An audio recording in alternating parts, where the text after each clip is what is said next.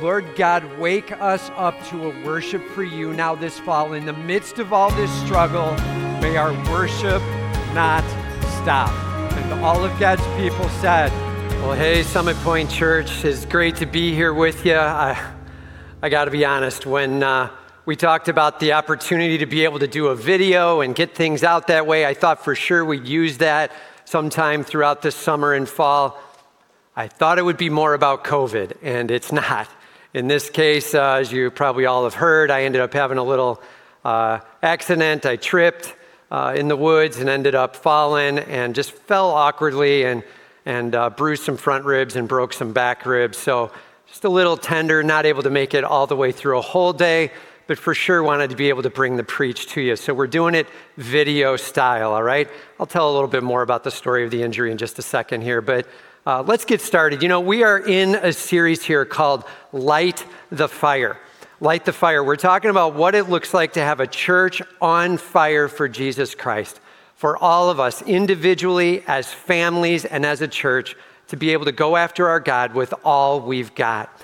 And here as we start into 1 Timothy chapter 5, he's beginning to change topics now. Now he's talking about the ministries of the church. What does a church on fire have as far as ministries?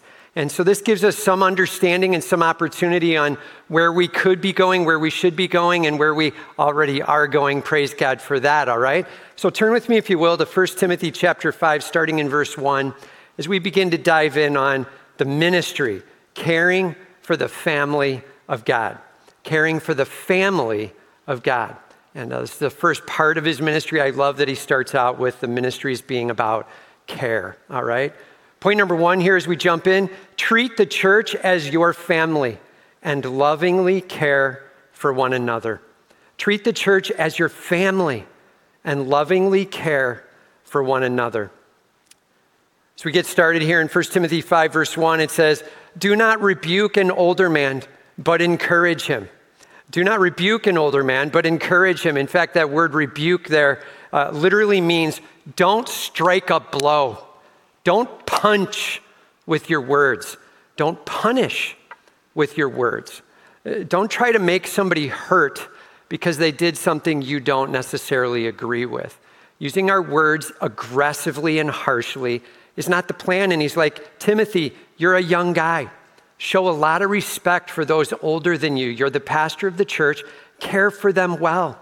Men, may we respect all of those that are older than us, wiser than us, more seasoned than us.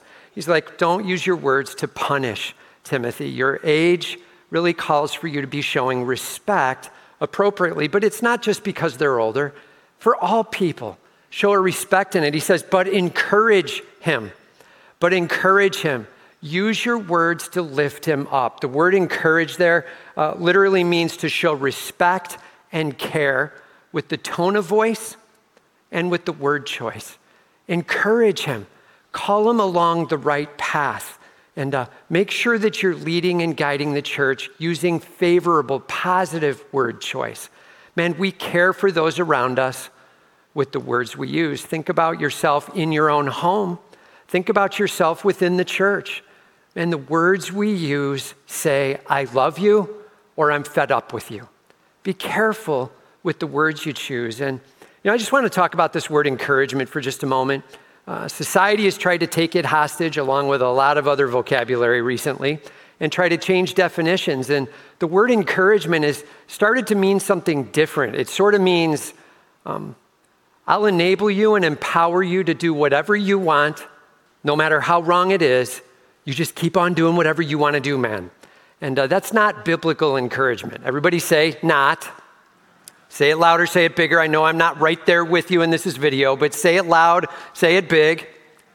Right? Not. It is not just approve of anything and everything that's going on, right? And so what is encouragement? Here's 4 words I put together real quickly. Number 1, supportive, the obvious. Encouragement is supportive. Point out what's going well. You're not really encouraging very well if the only thing you're doing is pointing out what's going wrong, right? So be supportive. Think of what's going well. Appreciate that in them and state that. Number one is supportive. Number two, gentle. Use your tone and your word choice that lifts up. Okay, your tone and your word choice. Be gentle as you're working along the way. Encouragement is always going to have a gentle tone to it. Screaming angrily nice words does not get it done, right? And so make sure your words and your tone match what you're trying to accomplish. Supportive, gentle. Third one, this is a big one now. This is where we turn the corner and step away from what the world is selling. Aware. Encouragement is aware. Don't fake that everything is good. Don't fake that everything is bad either, right? See it for what it is. Have your eyes open. Be discerning. To truly be encouraging, you have to be able to see it the way it is. Be aware, all right? So, supportive, gentle, aware, and then here's the last one, truthful. Yes, truthful. This is where the world would completely disagree and say you're never being encouraging if you ever say anything that's actually truthful, if it means they have to change. And that's not biblical, right? Truthful. Be willing to address what needs to be addressed. Galatians 6:1 says to address gently and lovingly and respectfully, carefully with them, but addressing it. You care enough, you love enough to be able to talk even about a few of those more uncomfortable topics. That's encouragement. Man, it is well-rounded. It is supportive. It is gentle. It is aware. And yes, it's truthful. Be that with all of those around you in the church. That's the language we're called to bear.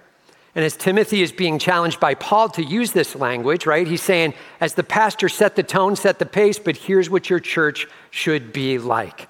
Super encouraging. He says, do not rebuke an older man, but encourage him, the older man, as you would a father. Younger men as brothers, older women as mothers, younger women as sisters. He's like, hey man, just consider the whole church as the family of God. Right? You've heard us use that term a bunch around here. In fact, that's been used for centuries, that every single believer in the church is fam. Know that, man. When you're talking to somebody else in a ministry you're serving alongside, when you're hurting with somebody else, when you're visiting somebody in the hospital, when you're coming over to talk with someone, this is family. You love them with all you've got. You've got a sacrificial love laid on the line. Think of them as family, as fathers and mothers, as brothers, as sisters, and go after a care accordingly. Encourage, don't punish. Lift up, but be real. May God get all the glory. And that is a powerful, powerful call to a church on fire. Gently, honestly going after our King. You know, he says in the end here with this 3 words, in all purity. And there's a little bit of discussion about what that attaches to. Does it attach to all of it? I think it probably mostly attaches to the last phrase, the younger women as sisters in all purity. Probably best it attaches there, saying, hey, be careful, Timothy, as you're dealing with younger women, as you're showing some respect to them as a gender, as you're caring for them and compassionately loving them, keep it on the up and up. Be pure, right? Be wise in the words you use. Be careful about the being alone with. Watch what it looks like. Be cautious about how you spend your time with the opposite sex, Timothy. Show a lot of respect there. And just so you know, man, we as pastoral staff, we've got some pretty high sets of boundaries for ourselves. We end up being really careful with this, trying not to be alone with somebody of the opposite sex. If we're counseling and the advocate isn't able to be there and we have to spend some time with them, then either the door is open or we have somebody else sit in with us. We don't give somebody a ride of the opposite sex if we're alone. Like we try to find somebody, we try to be that help, and a couple of us will give that ride, but we're not going to try to be alone with the opposite sex. Why? Just to be able to protect you.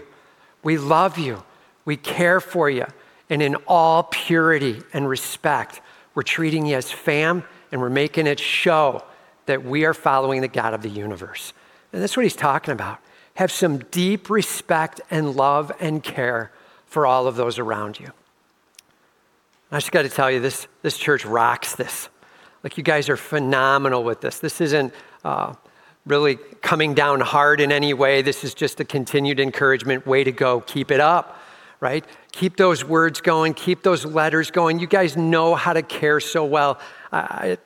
When I chose this series of passages, I had no idea that I'd be talking about caring for others in the church the week after I broke 3 ribs, right? I told you I'd tell you a little more about the story.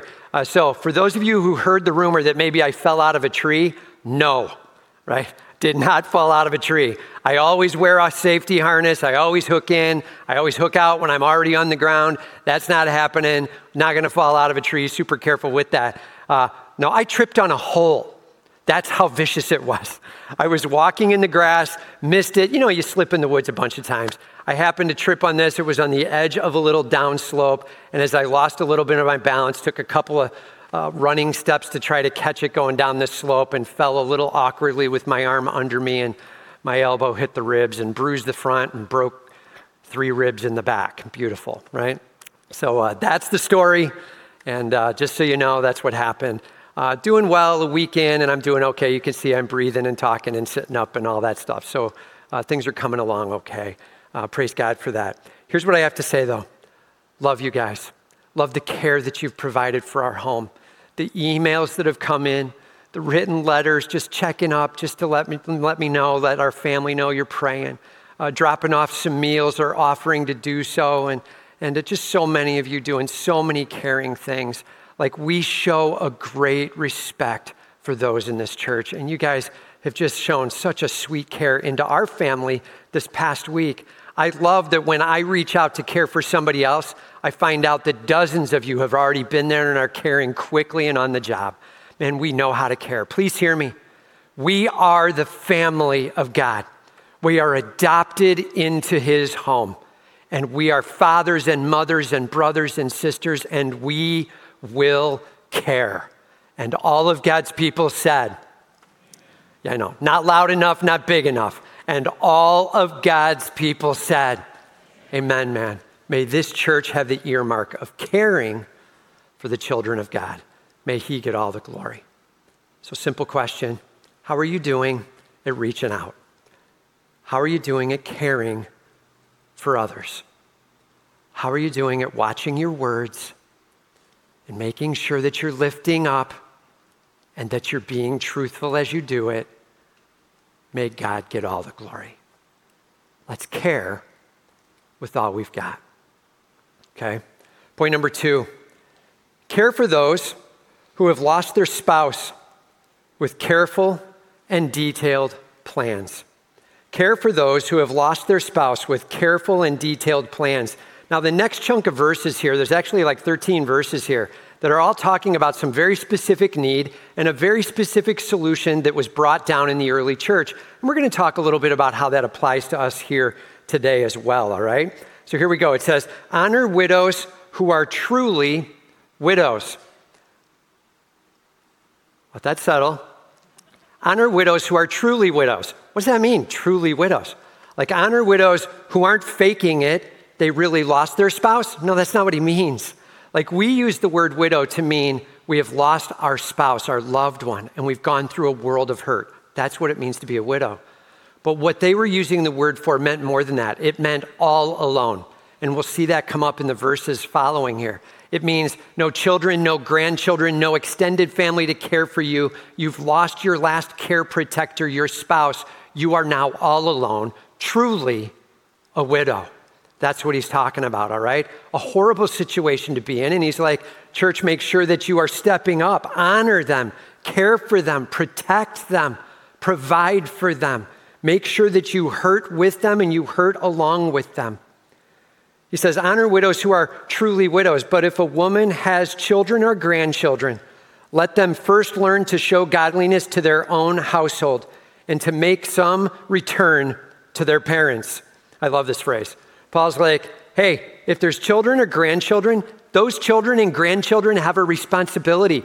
Let them step it up. His statement is, let them take care of their own household and bring some return to the parents. Paul's like, And parents, you are pouring it on with the kids all the time. Kids, give back to your parents in their highest time of need. Ready? And all of God's parents say, amen, man. This is a huge calling. He's like, let's make sure that we are a caring family. Don't let your mom and dad go without the protection and coverage that you can provide and give them. Kids, reach out and care for your mom. If she's lost her husband and you're around as fam, you bring her in, you care for her with all you've got, you make sure she's covered correctly and rightly, all right? A healthy church will always call the families to stand up and do their job first and foremost. You hear me on that? A healthy church on fire is going to call the families of the church to care for their extended families first and foremost. A healthy church is not just a giant welfare state where the church cares for everybody and all the families are deadbeat. That is not a healthy church. A healthy church is families caring for their loved ones and then reaching out even beyond. And then the church as a whole ends up reaching in and covering those who have nobody to care and cover for them, okay? Really huge deal that we grasp that. Healthy families protect your families. In fact, he even goes on from there. He says, for this is pleasing in the sight of God. Simply put, God smiles at that. God smiles at families taking care of families. And yeah, it can be difficult at times. And yeah, there can be heartache and tears. And yeah, it could be a little bit of frustration or concern along the way. Man, reach into those heartaches, okay? He says, she who is truly a widow, left all alone. So again, just like verse 3 said, truly a widow, left all alone, no children, no grandchildren, no extended family to care for her. She who is truly alone, who has set her hope on God and continues in supplications and prayers night and day. So she's truly a widow, left all alone, and she set her hope on God, like she's saved. I've got my hope and faith in Jesus Christ. I'm trusting in him as my king, saved, right? So she's got her hope in God, saved. And then it says, and supplications and prayers night and day. Now we use that phrase in the English, night and day, to kind of mean a duration.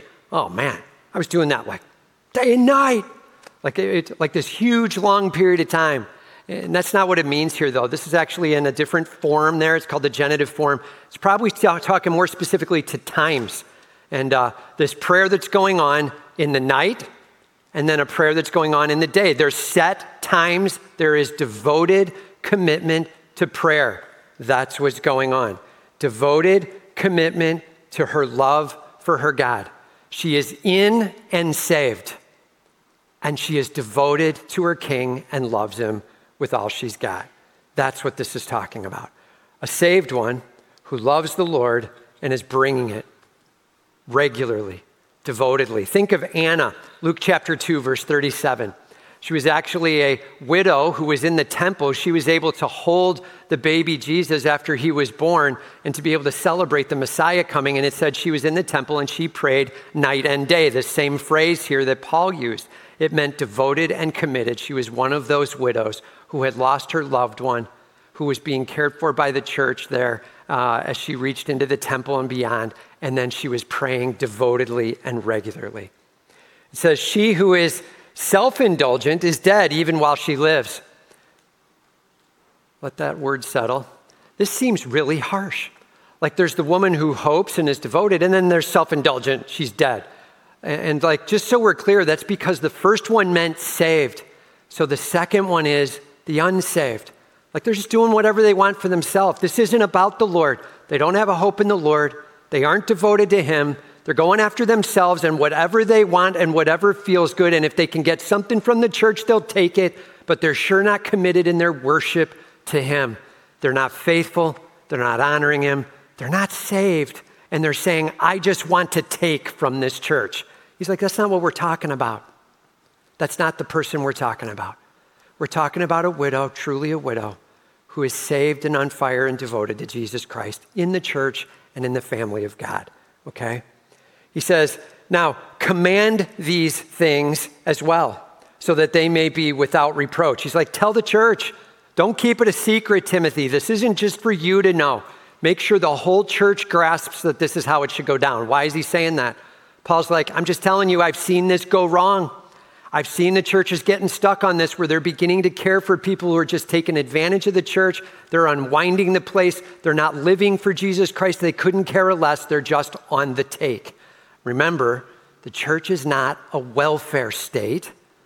The church is trying to take care of those who are saved, trusting in God, have taken a vow to be committed to him, and they've lost all of their loved ones. They're in dire need. There's going to be a little bit more requirement even given in just a second here. He says, but if anyone does not provide for his relatives, and especially for members of his household, he has denied the faith and is worse than an unbeliever. And if we don't care for those in our fam, in our extended fam, if we don't care for those in our immediate fam, and it's horrific.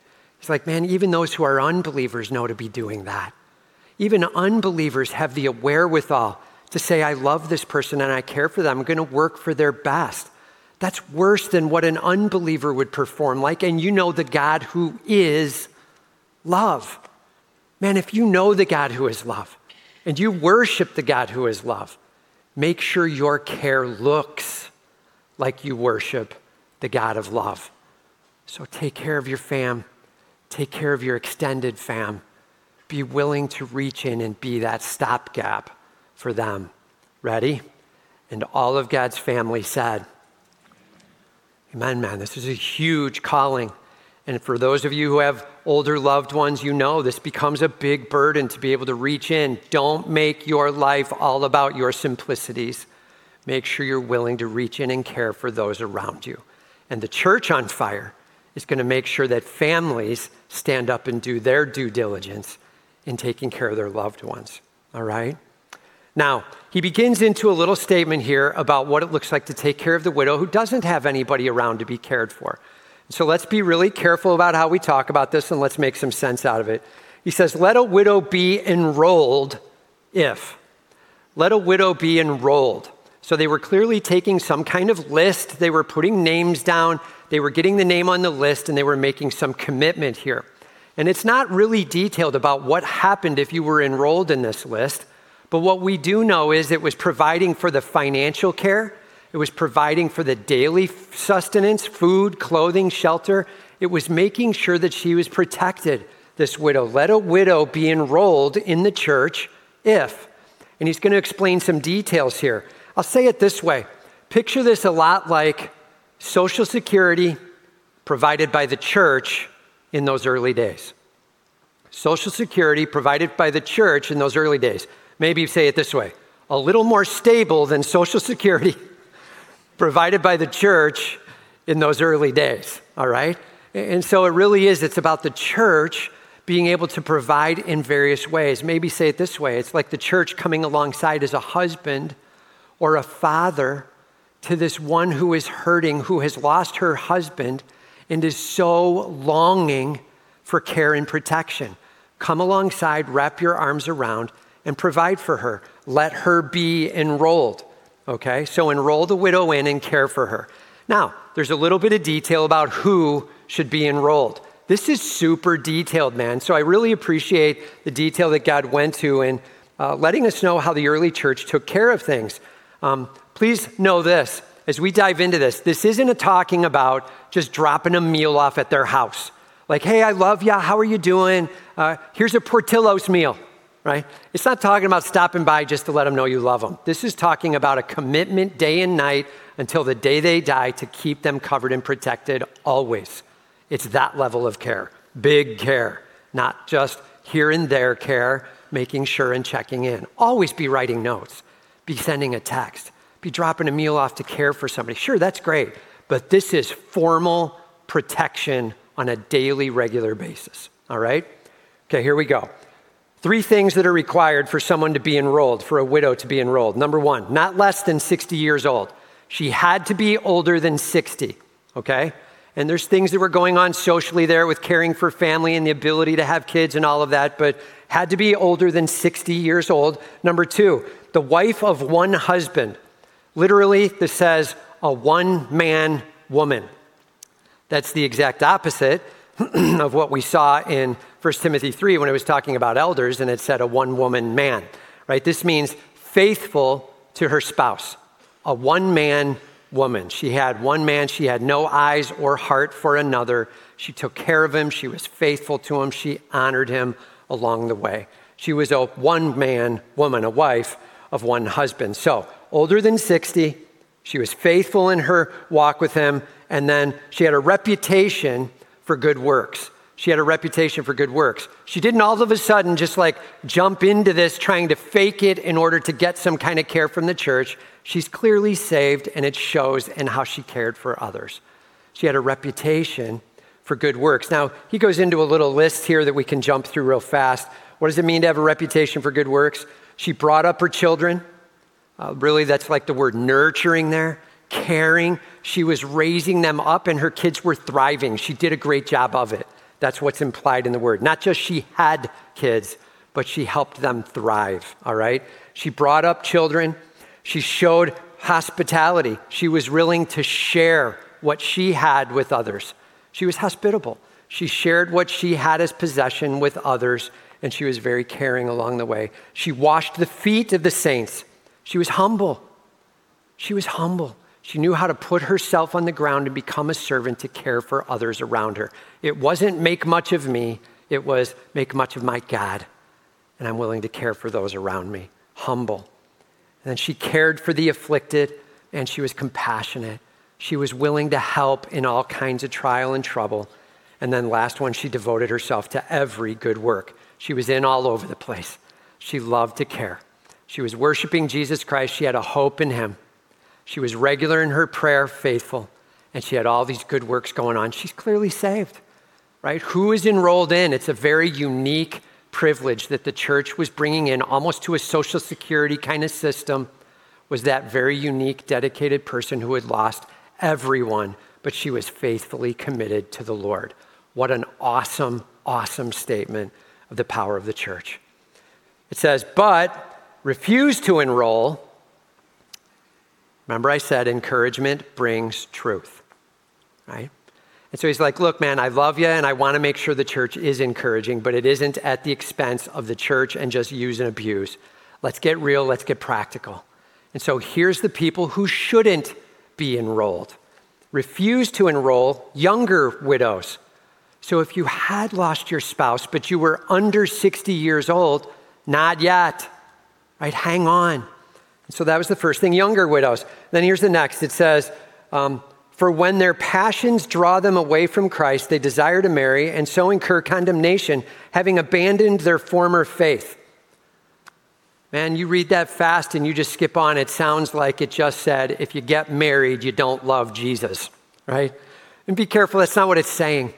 If they got enrolled into this program, they were taking a vow that they would regularly, day and night, be committed to the Lord and to prayer and to ministries and to bringing service out into those in need for representative from the church. That was their commitment. To enroll in was them committing to be in this and committed to God. He was now their husband. And he's like, and now all of a sudden they're breaking their vow. It's like this whole Jesus thing isn't good enough for them.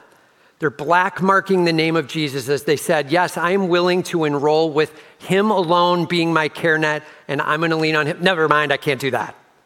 Like that, he's saying, be careful. You're going to end up going back on your word, and in fact, it's going to show that the whole time you were really just on the take anyway. And so here's his request. And don't be hasty to jump into this spot. It's not wrong to be able to go and get married again. It's not wrong to be carrying a job. It's not wrong to have responsibilities and to carry purpose of other sorts in this world. And he's like, don't be hasty to step out of those roles and jump into this enrollment in widowness, because this enrollment into the church had very specific commitments to God and to the ministries and the faith of the church there, all right? So very specifically, he says, look, it's not wrong to go and get married. But it would be wrong to say, I swear I'll never get married. Please care for me. All right, now I've had enough. I'm going to go get married. Now you're just taking advantage of the church. Don't do that. So younger widows, hang on. Look for that job. Look for that responsibility. Look for that privilege that you can lean into. Maybe it's even getting married or taking care of a new family, an extended family in a different way, and being wise to that. It's a huge deal. And he says, besides that, they learn to be idlers, going about from house to house, and not only idlers, but also gossips and busybodies, saying what they should not. Paul's not pulling a punch here, right? He's like, let me just tell you something. The worst thing you could mix together is a lot of time on your hands, a lot of healthy mindset, body energy, but no place to put it. And so you start getting involved in everybody else's affairs. It's just a natural thing. Unfortunately, I would have to say, I think that's a lot of what social media does to all of us nowadays. We turn on social media and we start becoming the latest busybody into whatever thing we read next. We got to be careful, man. Idle hands are the devil's workshop. Have you heard that phrase? Right? What does that mean? It means he loves when we're bored and we got a lot of energy and ability. So he's saying, hey, man, be careful. If you're younger than 60 years old, you got a lot of fire in the furnace still. You got a lot of energy and you got a lot of impact that you can be bringing. Bring it in whatever way God so sees fit. Now, to be fair, just to bring in a little bit of an understanding of our society today, right? So we have a government that does some level of protecting as long as Social Security lasts, as long as there's other provisions. You may even have investments and there's things you could do to be providing for yourself. And so being a widow doesn't even mean necessarily that the daily needs are all that much at risk, necessarily. It might be that they're gravely at risk, but you could be covered pretty well there. But one thing we do have is a high opportunity for ladies to be able to get jobs and to be able to serve and to be able to do various things in this workplace and make a monstrous impact for a long period of time. And praise God for that. That's a huge difference between now and the cultural setting then. Notice he never says, do these things and then ties it to some theological truth. He's tying it to the practical truth that there was no other protection for the women than to have a family around them. Either their extended family or some new family or the church. Now, we got a few other options today. And so ladies, having a job, there's nothing wrong with that. And being able to pray, and if God so provides a family and getting married again, there's nothing wrong with that. And for all of us together to wisely be coming alongside each other. And for us as a church pastoral staff to hurt with you. And please hear me. I hear the word widow, and my heart breaks. I do not want to hear that pain and that heartache and that sorrow. And this world is broken, and it does bring a lot of hurt, and we hurt with you. And our heartache is with you. And we long to come alongside of you. And maybe it's in calling your family together to care better for you. Maybe it's just in making sure you have your I's dotted, your T's crossed, and things covered. Maybe it's in trying to figure out how to get better care going forward. But we're willing and longing to be there with you and for you. Please know this. You are not alone. And I would leave this even for the widower, for our guys in the church who have lost a loved one. Man, it's hard to be alone. I'm just telling you, this last week, broken ribs. Dude, I can't get out of bed without my wife lifting me up on the count of 3. Like, there's times where we need help, and I still can't put all the core and ab thing in without the ribs just screaming. There's certain times where you need help, and we just got to make sure we have each other covered. May we be a church on fire with care. May we practically, reasonably, longing to care for the family of God, long to see him covered. And all of God's people said, man. I'm just going to ask the worship team to be coming out. We've got a verse and a half here to finish real quickly, but as they're getting ready and getting set, let's just walk through this. It says, if any believing woman has relatives who are widows, let her care for them. Let the church not be burdened so that it may care for those who are truly widows. He's like, let's do this as a team. Families, you've got it. And church, we need to have the backup. And may we work together on this, and may we hurt together on this. Man, I feel the pain of a lost loved one. And we as a staff are hurting with you and for you. We're there with you. Let's do this together. May we all have each other arm in arm. May God get all the glory. And he closes it with, so that it may care for those who are truly widows. The church's job is to make sure we stand in there and we become the husband and we become the father. But please hear me, but not a welfare state that does it for everyone all the time, no matter what. Only where all other fail-safes are gone, then we need to be standing in. God has a plan. And all of God's people said, amen, man. Let's pray.